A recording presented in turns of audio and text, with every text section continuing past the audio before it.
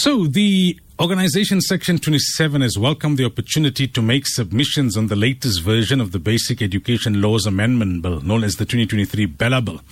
This will be now at the NCOP, the National Council of Provinces, which will consider an amended version of the bill. Section 27 is participating in this process and has shared written submissions with all 9 provincial legislatures. Joining us to tell us more, we have Section 27's Jonathan West. Jonathan, a very good morning to you. Welcome. Good morning. Good morning. Assalamu alaikum. Wa alaikum salam. So there's been a lot of social media sharing of what initially seemed like information and then was subsequently deemed as misinformation about the Bela Bill. In essence, what is this bill about? So this bill is is seeking to bring some transformation to the South African Schools Act, and this transformation is aimed at really addressing some of the inequalities we've seen in the basic education sector. So the South African Schools Act hasn't been amended since its conception in 1996. So this Bela Bill is just seeking to bring some change, some transformation to the education sector. One of the issues on social media seems to be that this bill will aim to take away the powers of governing bodies. Yes, so there's a whole conversation happening around decentralization. Where that argument is coming from is the bill allows head of departments to have oversight over language and admissions policy. So no one is taking away school governing bodies' powers to make their own admissions and language policies. What's now happening is once they've made their own policies, they then just have to send it to the head of department. And the head of department can't arbitrarily choose to approve or disapprove of the policy. The head of department has some requirements and some things that they need to look at before they can approve or disapprove of the policy. So it's just creating a form of accountability. Now, another issue, and this is specific to the Muslim community, right? Many choose to do homeschooling with their kids, or they go to normal schools, private schools or public schools, but they take a gap year or two to do memorization of the Quran, which is preferably done at a younger age, and then come back and complete the rest of their schooling. There seems to be information circulating on social media suggesting that if this bill is passed, that this would be illegal and the parents could face criminal charges if they decide to homeschool their kids or to take them out for a year or two to complete their religious studies and then go back to school. Yes, Sulaimaan Ravat, this is actually a conflation of 2 different clauses in the bill. So the one clause is that schooling is compulsory from the ages of 7 to 15. And it's true that if your child is not at school or if a parent is preventing a child from attending school, there will be criminal sanctions laid on that parent. And this is something Section 27 has opposed. We've opposed it at every stage of this Bela Bill. We obviously understand that criminalizing parents doesn't help attendance in school. It doesn't help our learner dropout rate. And so, it's a bit of a veiling of the real problem. So that's definitely an issue we would agree with. The second part is the homeschooling. So what Bela seeks to do is just seeking to bring some regulation to the homeschooling sector. So it's not looking to, it's not looking for HODs to control what your child is learning at the homeschool. But rather just to have oversight over it for homeschools to be registered and to be checked. And this is not necessarily aimed at sort of Muslim communities who are going about their business diligently and teaching their children well at home. It's more to do with there's been this rise of these private homeschooling institutions, and we've seen through our work at Section 27 how these sort of institutions can become very unregulated, and then when a problem arises in these institutions, there's no way to handle those problems. So problems such as corporal punishment or child abuse or any problems that usually we would then get the state to intervene because that's their duty.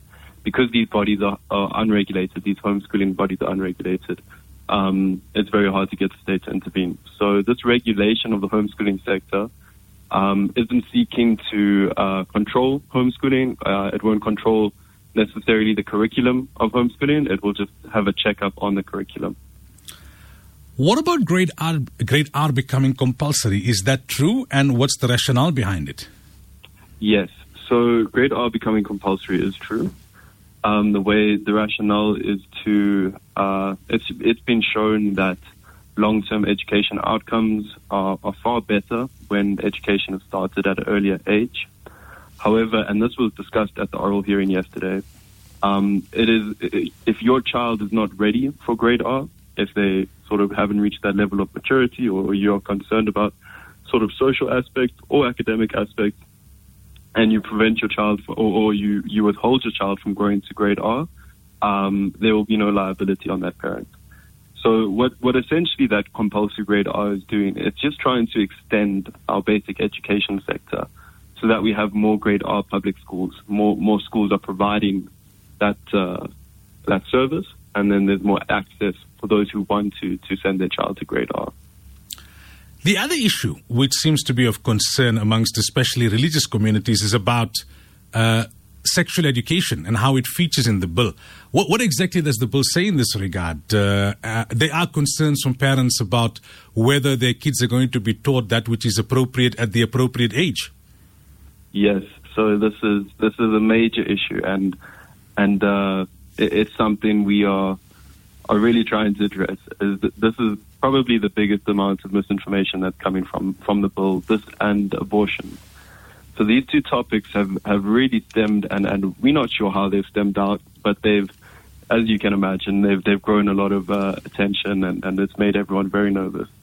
The first thing I'd like to say in terms of comprehensive sexual education, the Bela Bill will amend SASA and not CAPS. So CAPS is the regulations which deal with curriculum.